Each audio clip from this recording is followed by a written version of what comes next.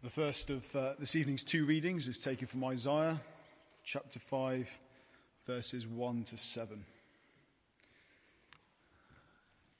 That can be found on page 689 in the church Bibles. Isaiah chapter 5.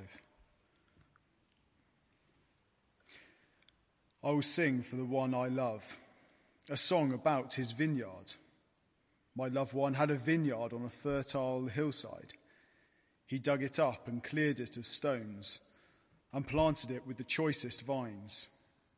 He built a watchtower in it and cut out a winepress as well. Then he looked for a crop of good grapes, but it yielded only bad fruit. Now, you dwellers in Jerusalem and men of Judah, judge between me and my vineyard. What more could have been done for my vineyard than I have done for it? When I looked for good grapes, why did it yield only bad? Now I will tell you what I am going to do to my vineyard. I'll take away its hedge and it will be destroyed. I'll break down its wall and it will be trampled. I will make it a wasteland, neither pruned nor cultivated, and briars and thorns will grow there. I will command the clouds not to rain on it. The vineyard of the Lord Almighty is the house of Israel, and the men of Judah are the garden of his delight. And he who looked for justice but saw bloodshed, for righteousness but heard cries of distress. And the second reading is taken from Matthew chapter 21, verse 33 to 46. And this can be found on page 990 in the Bibles.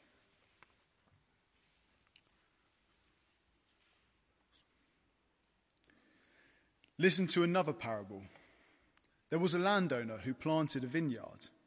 He put a wall around it, dug a winepress in it, and built a watchtower. Then he rented the vineyard to some farmers and went away on a journey. When the harvest time approached, he sent his servants to the tenants to collect his fruit. The tenants seized his servants. They beat one, killed another, and stoned a third. Then he sent other servants to them, more than the first time, and the tenants treated them in the same way. Last of all, he sent his son to them. They will respect my son, he said.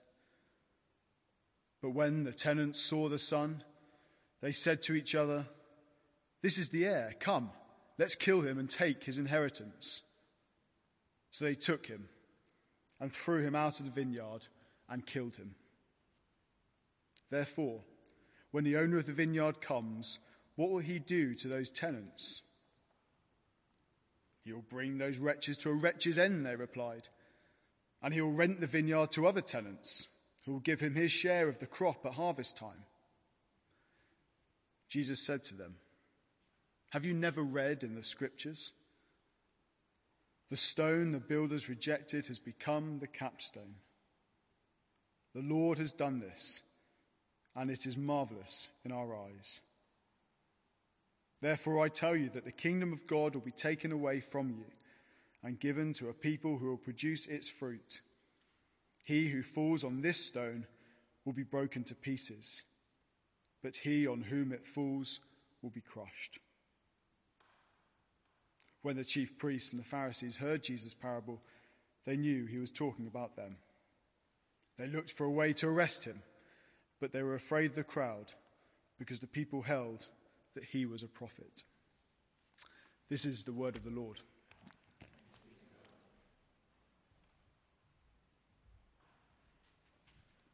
Thank you, Ben. Now, I don't know if you've ever been at a party and you're aware that an important guest has arrived because there's a sort of flurry of activity over in this corner. And you don't recognise who the person is, but clearly other people do.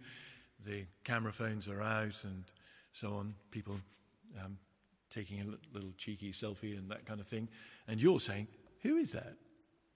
And then someone says, "It's David Beckham or something." You say, "Who's that?" No, but, it's that kind of thing. In a very small way, that is what this parable here in Matthew 21 is about, the parable of the tenants in the vineyard. Now, if you just turn back a page to the beginning of chapter 21, you'll see that Jesus has entered Jerusalem on a donkey. It's Palm Sunday, so we know it's a week before less than a week before his crucifixion. The crowds welcome him as king, waving their palm branches. It's rather like a kind of welcome home parade for the Olympic team. They say in verse 9, "Blessed is he who comes in the name of the Lord, Hosanna in the highest," effectively, "Long live the king," and more importantly, quoting from Psalm 118, a royal psalm that recognizes God's king with those words. And then the whispering starts. Do you see verse 10? When Jesus entered Jerusalem, the whole city was stirred and asked, "Who is this?" This is, I would dare to say, the biggest question in the universe. The most important question you could ever ask. Who is Jesus? Clearly, both then and now, the responses to this question vary considerably. The crowds in verse 11 answer, "This is Jesus, the prophet from Nazareth in Galilee." And that's how many people saw Jesus then and indeed still today. A good teacher, a fine man, good example, died a tragic death. Life ended in failure, but some of his teaching still holds good today. There were others, of course, in Jesus' time who said, "This is a troublemaker who must be silenced," a local teacher who's stirring up the crowds. So by the end of the chapter, verse 46, they're looking to arrest him. But of course, to others, I guess to most of us here this evening, Jesus is the eternal Son of God. He's the Saviour of the world. And we see this debate about who Jesus is very clearly in today's parable. So Jesus is in conflict with the religious authorities. They're saying, "Who are you?" And Jesus answers by telling them stories. And this is the third parable in Matthew 21. Now, I don't know about you, but I think many of us would think telling a story is a rather weak way of making a point. Fine, let's have it as a kind of illustration, maybe a bit of padding to lighten the sermon, that kind of thing. Much better to have sort of rigorous argument, rather as Paul does in Romans, or philosophical debate, because that's what people like, and it shows that we're thinking, intelligent people. Jesus is quite happy to tell stories. And they're so effective, these stories, because the argument sort of gets in under the radar. And Jesus' point sinks home in a way that perhaps a kind of face-to-face argument might not work. So in verse 45, at the end of the parable, when the chief priests and the Pharisees heard Jesus' parables, they knew he was talking about them, and they looked for a way to arrest him. But it was more than the fact that they'd been sucked in by Jesus' story. Imagine for a moment that you are going to see a school play, primary school play. Maybe you've got a godchild in a play, or a niece or nephew or something like that, and you arrive late, and you don't know the school at all, and you're going up and down these faceless corridors looking for the gym, which is where the play is taking place.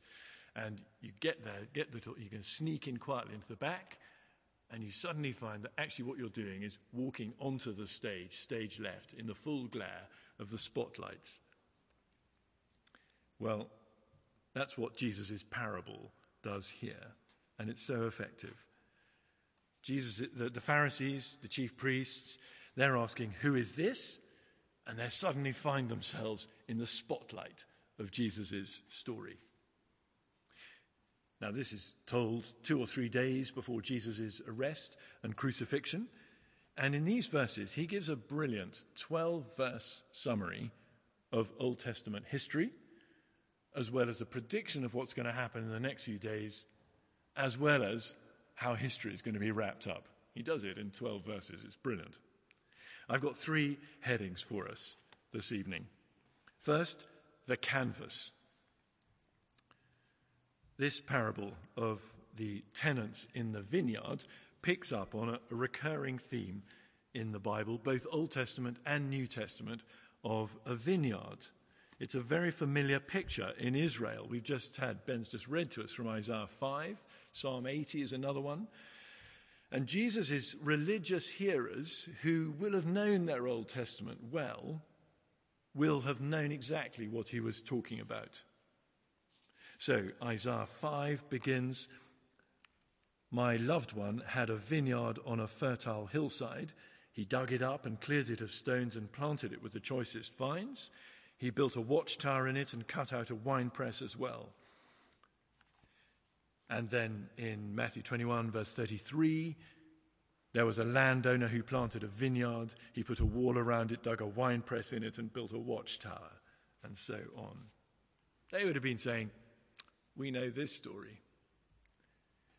Bringing fruit from a vineyard was a familiar concept.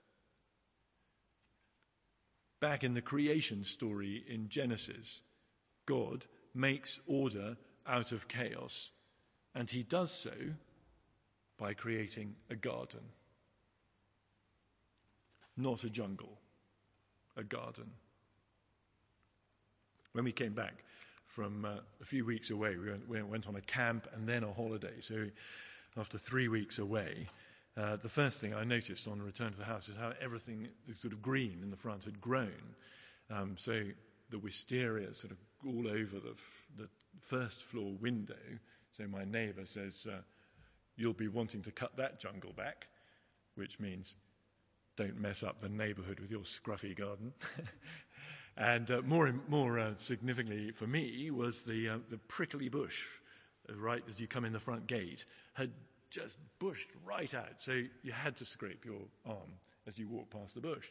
So having unloaded the bags, out came the secateurs. The creation story is bringing order out of chaos. And I was trying to bring some order into our garden, into our front yard. And the story of the Bible is about God's determination to bring order out of chaos, to return a fallen world to paradise. You notice that the Bible begins with a perfect garden, and if you remember when we looked at Revelation, it ends with a perfect garden. And actually a key moment in the middle is Jesus' wrestling in the Garden of Gethsemane. But a perfect garden at the beginning and the end, sort of bookend the Bible. And God is determined to bring this kind of order out of chaos, to rescue a rebellious people to live under his rule. So in verse 34, we see that what God is looking for is fruit. That is, changed lives, godly people. Evidence that our lives have been rescued from the chaotic disorder of the jungle, and that our lives are beginning to look like a beautiful garden, producing what Paul calls the fruits of righteousness. Or he also talks about the fruit of the Spirit: love, joy, peace, patience, kindness, goodness, faithfulness, gentleness, self-control. Now, I don't know if you ever catch yourself asking, why do I go to church on a Sunday? I guess for many of us, Sundays, well, it's Sunday, isn't it? And that's what we do on a Sunday. We go to church. It's sort of part of the routine. Perhaps sometimes, if it's been particularly dull, we think, well, I'm doing God a favour here, turning up at church. But actually the purpose of church life is to help us to live godly lives through the coming week. Sure, we're here to sing God's praises, to worship him, to hear his word read and preached, and to pray and encourage one another. But all of that is so that we are better equipped to live for him through the rest of the week. God is looking for fruit. Do you see? Verse 34, he sends his servants to collect his fruit. Verse 41, he talks about sharing the crop. Giving him his share of the crop at harvest time, fruit. And again in verse 43, he'll take the kingdom away and give it to people who will produce its fruit. That's what God wants, and what God hates is having people who call themselves his own and produce no fruit. Fruit, fruit, fruit. And from the overgrown, chaotic jungle of our world, God is seeking to create a beautiful garden that is his church, that is his people. A garden that will produce fruit and evidence that he is at work. And it's my prayer that that's what God sees when he looks at St. Michael's, the beginnings of a beautiful garden. Of course, we're not the finished work yet, but the beginnings of a beautiful garden. That's my prayer, that that's what God sees when he looks at my life, as he looks at your life, the beginnings of a beautiful garden. So that's the canvas, if you like, the broad context of this story. The second heading is the characters. Who are the key characters in this this parable? Now, it helps us to be clear of who the key players are in this story. So what I'm going to suggest we do is imagine, I know a number of you teach in the children's church, trekkers and explorers and that sort of thing. We're going to do it a little bit like that. I'm going to ask you a question, and I'd be grateful if you'd give me an answer, and hopefully a helpful answer from the text. I promise you these are not difficult questions. That's the whole point of the parable, because Jesus wanted the religious leaders to understand what he was on about. In fact, the phrase blindingly obvious might actually have been invented for the chief priests and their reaction to this story. So here we go. We're going to play a game of who's who and what's what, and you'll need to have your text open in front of you. Question 1, very easy start. What is the vineyard in verse 33? There's a big clue in Isaiah 5. People of Israel. Thank you very much. The chief priests and the elders who are quizzing Jesus all knew that Israel was God's vineyard, and they owed fruit to God. Question 2, who is the owner of the vineyard? God. Yeah, sorry, I should have given you the clue. Verse 33. Yeah, God. He is the righteous ruler. He's the owner of all things. Question 3. Don't be shy about this. They're not difficult questions. Who are the tenant farmers in verse 33? Yeah, teachers of the law, the priests, the Pharisees, all the religious elders, whose job it was to make sure that the vineyard produced fruit. Question 4, who are the servants in verses 34 to 36? Just give you a little hint. They're sent by the owner on more than one occasion. So who are the servants? Prophets, excellent. The prophets who were consistently rejected and persecuted and sometimes even killed. Now, given such a response to the owner's servants, given that no fruit was forthcoming from the vineyard, we would expect the owner just to say, I've had it with you. And in fact, if you remember back in Isaiah 5, that's pretty much what he says. In verses 5 and 6, he says, now I'll tell you what I'm going to do with my vineyard. This is when it produces no good fruit, just sour, just bad fruit. This is what I'm going to do. I'll take away its hedge, and it will be destroyed. I'll break down its wall, and it will be trampled. I'll make it a wasteland, neither pruned nor cultivated, and briars and thorns will grow there. Fair enough. If it's a useless garden, he's going to turn it over. God has every right to give up on the project. But no, verse 37, he sends his son, saying, they will respect my son. So those are the candidates, the key characters. And we now come to our third heading, the climax. So we've had the canvas, the broad picture, context of the story. We've had the candidates, the characters, the key players. Finally, the climax. What happens next? So here we go. We've got 3 more questions. Question 5. Who is the Son? Verse 37. Jesus. Very good. Very good. Very good. And those of you in children's church will know the story of the children in the Sunday school class who were asked, what is grey, has a bushy tail and climbs trees and stores nuts at winter? And there was a silence in the class. And eventually one child put up his hand and said, I know the answer should be Jesus, but it sounds awfully like a squirrel to me. And yeah, it is Jesus. And you may think this is blindingly obvious. And that's exactly what Jesus is trying to do with the chief priests and the teachers of the law. He wants them to see who he's talking about.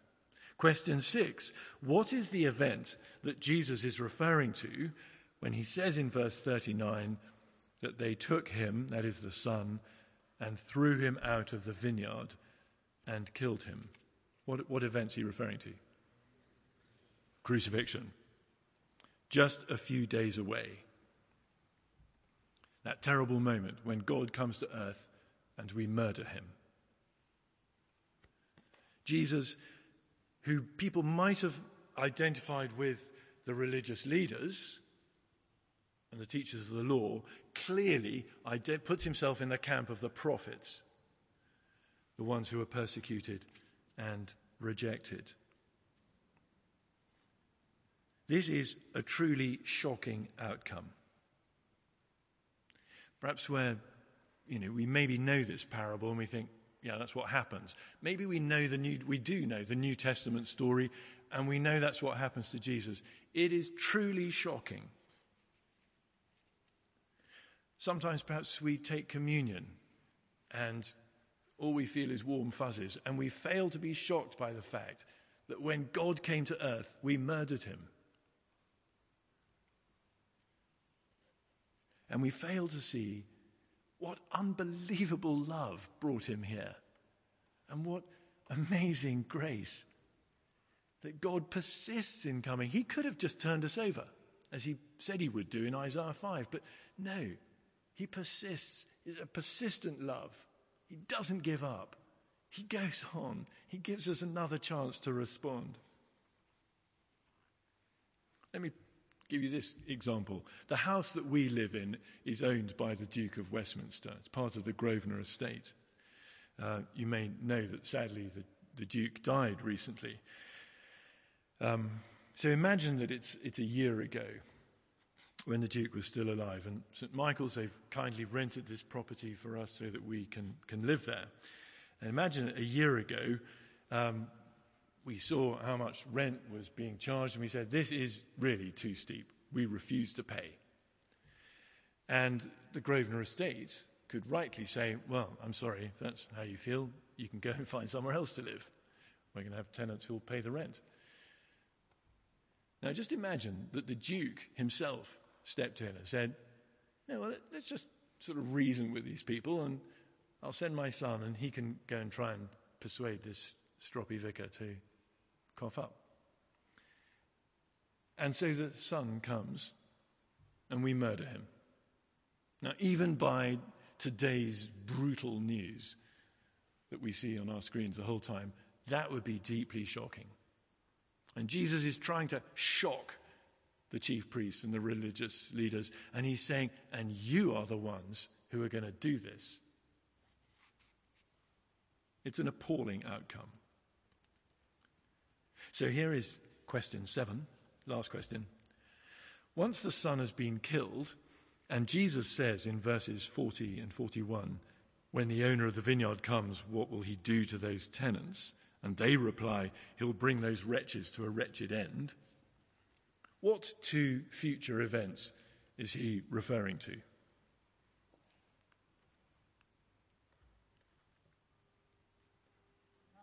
The second coming is one. I think he's talking more generally than the fall of the temple. perhaps more in the future, judgment. He'll bring those wretches to a wretched end. I think maybe the fall of the temple is part of it, but I think it's a judgment when he comes again. Those who reject the Son will be rejected by the landowner. You know, if in my example of not paying my rent, in that example, the Duke of Westminster would have been perfectly entitled to send the police round to have me arrested. You know, I deserve to be dealt with. Now, if you've scored 7 out of 7, give yourself a pat on the back. That's what they do, isn't it, in Sunday? Is that right? In children's church, you can, little gold stars, okay. Have a gold star. Actually, it's not a difficult quiz, was it? And it wasn't meant to be, because the chief priests and the elders were meant to get it, and they were meant to get it straight away, and they do. Verse 45, when the chief priests and the Pharisees heard Jesus' parables, they knew he was talking about them. Jesus deliberately makes it obvious, blindingly obvious. Everyone knows that those who behave like those tenants killing the Son will face the just and right judgment of the landowner. So, of course, the owner will come and sort them out. But even in his judgment, there is grace. Do you see in verse 41? He will rent the vineyard to other tenants who will give him his share of the crop at harvest. He will still have tenants. He still wants to see fruit. He doesn't give up on the project. Praise God that he doesn't. For any of us here who are not Jewish, we should be extremely grateful to God that he didn't give up on the project when his Son was rejected. It's a masterful parable, isn't it? Because the religious leaders get the point immediately. They realize that if they reject Jesus, they will be judged. They'll be thrown out of the vineyard. And Jesus concludes by switching the metaphor from the vineyard to the building. Jesus is no longer the owner's son, but he's a building block, particularly a capstone in verse 42. The stone the builders rejected has become the capstone. That is the keystone, sometimes as the cornerstone, whichever interpretation you take, it is the most important stone in the building, the crucial stone, foundation stone. Some people rejected that stone, but Jesus says he's absolutely key. And Jesus says to them in verse 42, have you never read in the scriptures? Well, of course they'd have read it. What he's really meaning is, haven't you got it? Haven't you grasped the truth that's here? And maybe he could say the same thing. He would say the same thing to the church today. Because it's very easy to become like religious leaders, to turn up at church, to know the scriptures, to know the kind of big story, to know all about Jesus, but not to know him.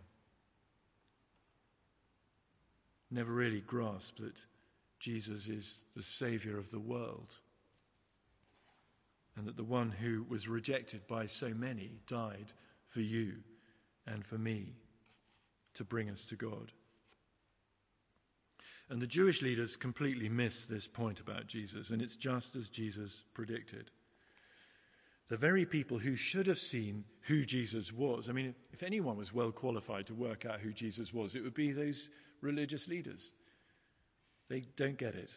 They reject him. So they, in turn, are rejected. And there's great irony as this parable concludes in verses 45 and 46.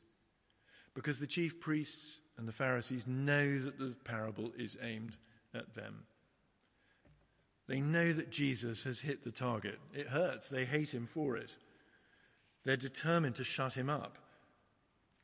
And yet they continue, as we read on in Matthew, to act out the part that Jesus has outlined for them in his little story. They will kill him, so they will face his judgment. And God will give, and indeed he has given, his vineyard to those who honour his Son, to those who won't reject him, and to those who, like a healthy vine, produce good fruit. So in the death of Jesus, we see the justice of God, that those who reject the Son will be rejected. But in the death of Jesus, we also see the love of God, the persevering love, the covenant love, the amazing, amazing love for those who honor him and follow him, and in whose lives are seen the fruit of righteousness. And it's my prayer that our lives will increasingly show the fruits of righteousness. That if we claim to be part of God's vineyard, we will be producing fruit. And we'll do everything we can to sow and nurture and reap a bumper harvest for his glory. Let's pray.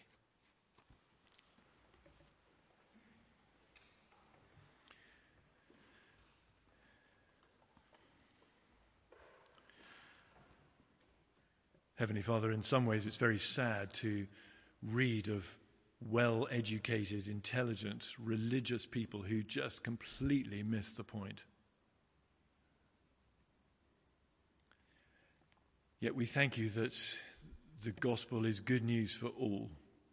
And we thank you that you don't give up, that you will persevere with your beautiful garden. And we pray that in our lives, increasingly, little by little, slowly but surely, day by day, the fruits of righteousness will be seen in our lives.